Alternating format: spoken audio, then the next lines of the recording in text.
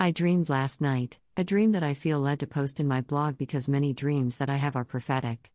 That's why the devil tries to stop me from deep sleeping because God speaks to me through my dreams. The mayor or some big representative of the town that I was in was walking with me up a small, grassy hill and we were casually talking. I noticed how we had to dodge the manholes in our paths. The grass was green but there were manholes approximately every 10 feet or so. Some were open, some were closed. I decided to look into one of the manholes and when I did, I remember clearly seeing green walls in this manhole as though it were an opening to a secret cell or a submarine of some sort. It looked as though there was a military type of operation going on. The mayor said to me, "That's just the steel company." And I can't remember the name of it.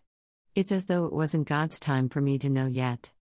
Tuesday night/Wednesday morning I dreamed about standing on a small hill that had various mud paths on it. I stood on the mud to show my friends that I was with that all is well, yet I did not fall.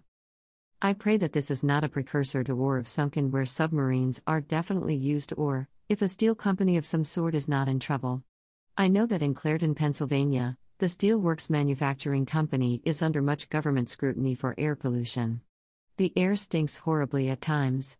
Before they began to get cited and fined, the air quality was horrible daily to the point that you couldn't keep your screen door open. Many have whole house air, especially in the condos.